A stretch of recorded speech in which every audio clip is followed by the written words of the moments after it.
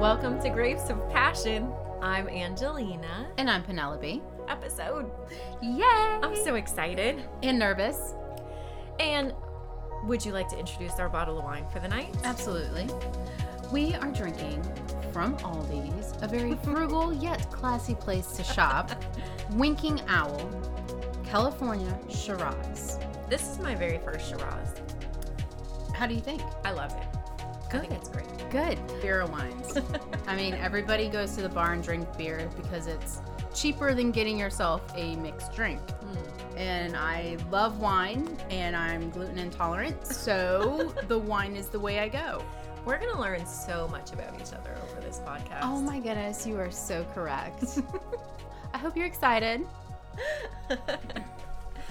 What is our first subject? Our first subject is based on our setting. Actually, we're here in my library with our little mascot, London, the lavender bunny. She lives here. And I wanted to talk about what books influenced our sexuality. Because for me, I'm a book lover.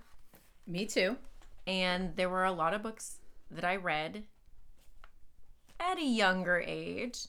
Not super young, but probably younger than I should have. That really taught me a lot about sex.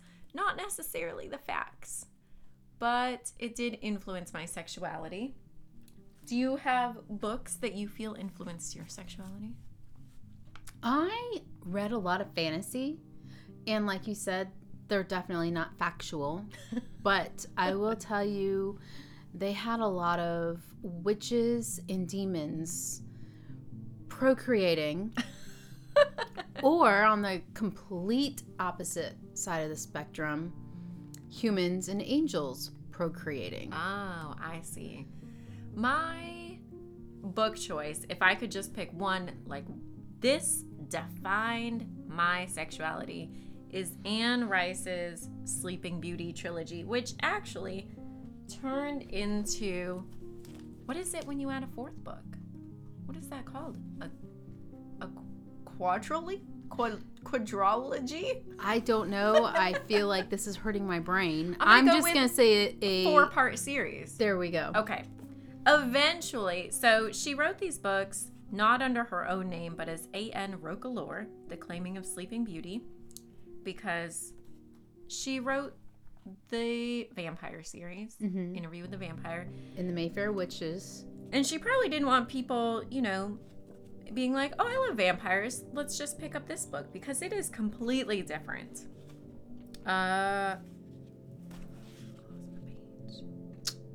She lost her page, folks.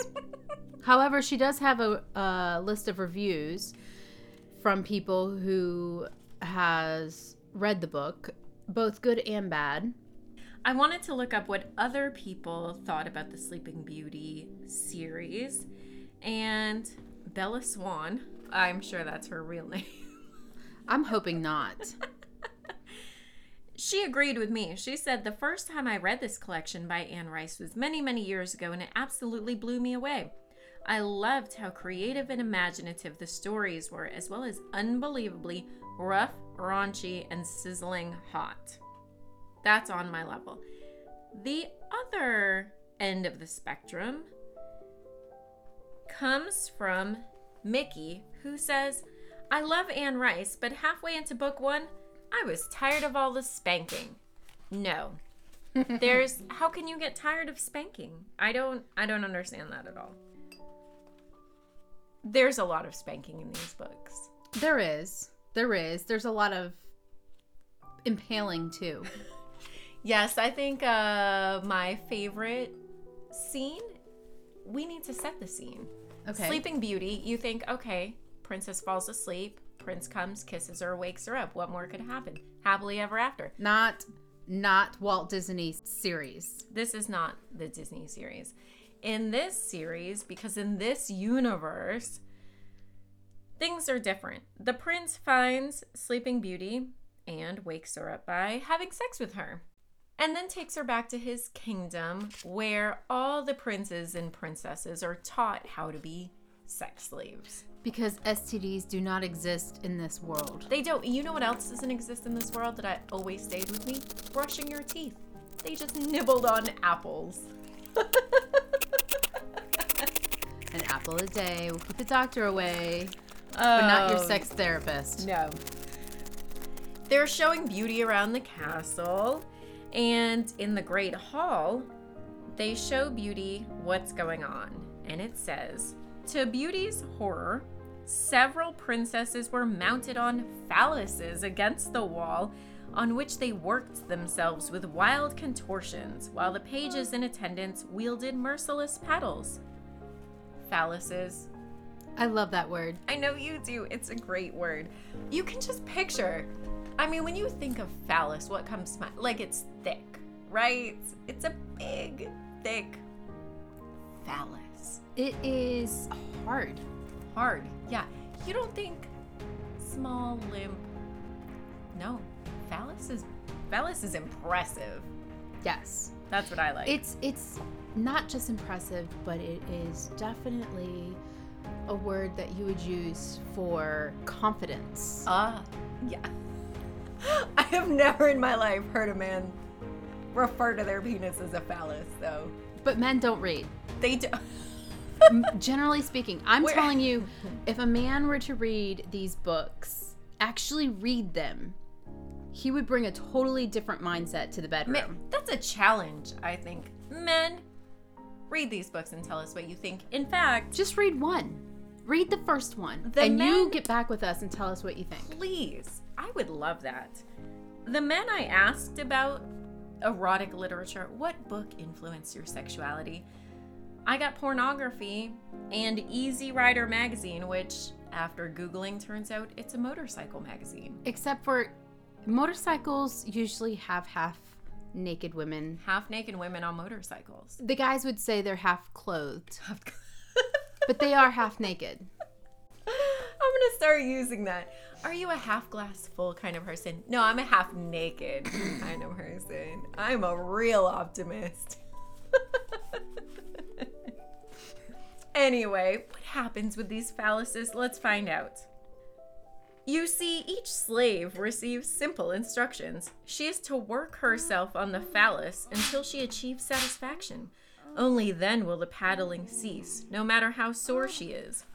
She soon learns to think of the paddle and pleasure as one and the same, and soon learns to achieve her pleasure in spite of the paddle, or on command, I should say. That's what you find in these books, and that is what led to my love of spanking. Women, please don't, if you've never read these books, think that it's all about the subjection of women. It's not. No, because men get treated just as erotically. Oh, yes. They Men, women, they're all being impaled. They're all... And they all have to learn to like it. They love it. They do. Well, this leads us to our questions for our listeners. What books influence your sexuality? Because ideally, we want to find out, how did everyone come to get their sex education? You read about it, you watched it, you experienced it, but how did you grow and learn? Why don't we know this early on? This is not what we're taught in sex education classes. We're not taught to please another person. We're not taught to talk about things. It's just very sterile. And if anybody has gone to any type of therapy because of a relationship issue, usually sex comes up as a big problem. Mm-hmm. But it is such a touchy subject, and it's hard. It's a really hard subject to talk about. So those are the things that we want to explore. And this is the whole purpose of this podcast. We want to talk more. We originally wanted to write a book. We did, yes, about oral sex. Yes. How to. With lots of pictures. Lots of pictures and easy instructions. And washable. This book is interactive. I just imagine a woman, for because we want to have a couple books. One of them is going to be a woman. You know, she's on her back. Her partner has this book laid out next to her and is looking, and then face between the legs looking. This book is going to get messy. Absolutely. We haven't gotten to the book yet. We decided to start with the podcast. I believe this will help us be able to help you. So please, please, please, please give us your questions. This is an interactive podcast. Absolutely. Yeah. I think it's wine o'clock. I do too. So what are we eating with our wine? Oh, we have a great selection. We have Ghirardelli chocolate. We have Dove chocolate, Gouda cheese, cheddar cheese, apple slices for brushing our teeth, of course. Yes, because we nibble on them ever so slowly. Salami. I don't eat the meat anymore. The actual meat. The actual meat. The actual meat. The meat. The meat. Not the, you know what I'm talking about. Yes. I'm a vegetarian. And we have Kalamata olives for the salt. Because you always have to have sweet, savory, salty, and wine. Yeah, we want to know what goes best with it. The more I drink this wine, the more I feel like it's getting softer. It started out smoky oaky. Mm-hmm. Smoky oaky. And now it's soft. Such a pretty color. It is very beautiful. And I guarantee you'll wear it well. Let's see. It describes itself as dry, medium-bodied, with subtle flavors of black cherry, blackberry, and a hint of spice. I don't know if I get any of that. We're rather new at wine tasting, so if you are new, we would absolutely love your input. And if you're not new, be prepared because we are going to be using a lot of different terminologies. Yes. We're going to learn wine tasting with you. I think it's important, though, if you don't know a lot about wine, to hear someone else who doesn't know a lot about wine describing it, because I feel like you're going to be on the same level. You understand. Absolutely. Because when I hear full-bodied, medium-bodied, I don't know what that is until I actually taste them. And then you're like, well, that's thick. If you look on our website, you'll see what we're going to be drinking with each podcast. Mm-hmm. And I encourage you to go out and get it if you're able and drink it along with us. Drink with us. Yeah. Absolutely. Mm-hmm. It will help us be able to, connect. Get intimate. Yes. Get personal. Oh, we're going to get personal. We have only scratched the surface. Now, more questions, because we want to know what you want to know. And we want to know what you think. For the men, are there guys out there who were interested in books that were not pornography? Did you read erotic literature? What shaped your sexuality? One of my exes, the Sears catalog flip-flop pages shaped his sexuality. Sears catalog? Sears catalog, or was it Target? It was the flip-flop pages, though. Fetishes. Yes. Ooh. We will go there. Yes. Yeah. I cannot wait. I would like to know why people have fetishes. I know, right? Where did they come from? We're going to do like a Freudian thing. Like somewhere in your childhood, you liked shoes and now you like toes. Yeah.